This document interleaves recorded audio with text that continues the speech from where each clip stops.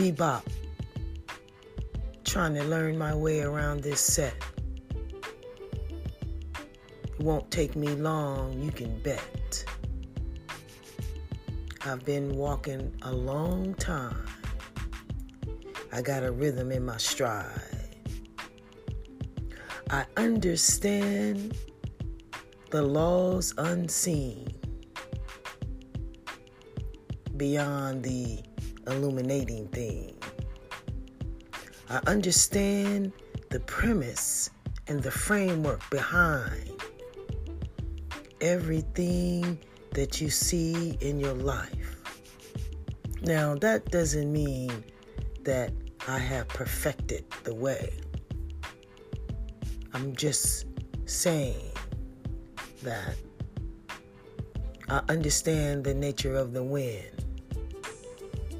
I understand the nature of the tree.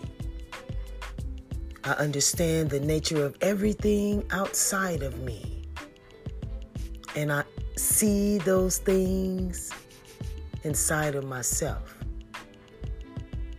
And it's where the two meet that you become a stealth and able to maneuver and move through time and garnish ideas and stay in line with the idea of synchronicity. Then you see everything line up as you have perceived. So I express these words sometimes more than others. I'm not trying to garnish and applaud from others. But I do hope that those who are far and near will be able to lend me that ear.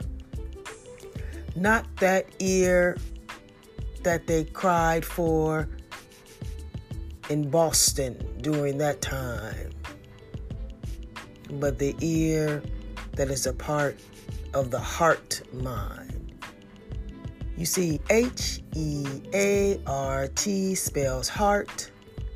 H-E-A-R spells hear. E-R spells ear.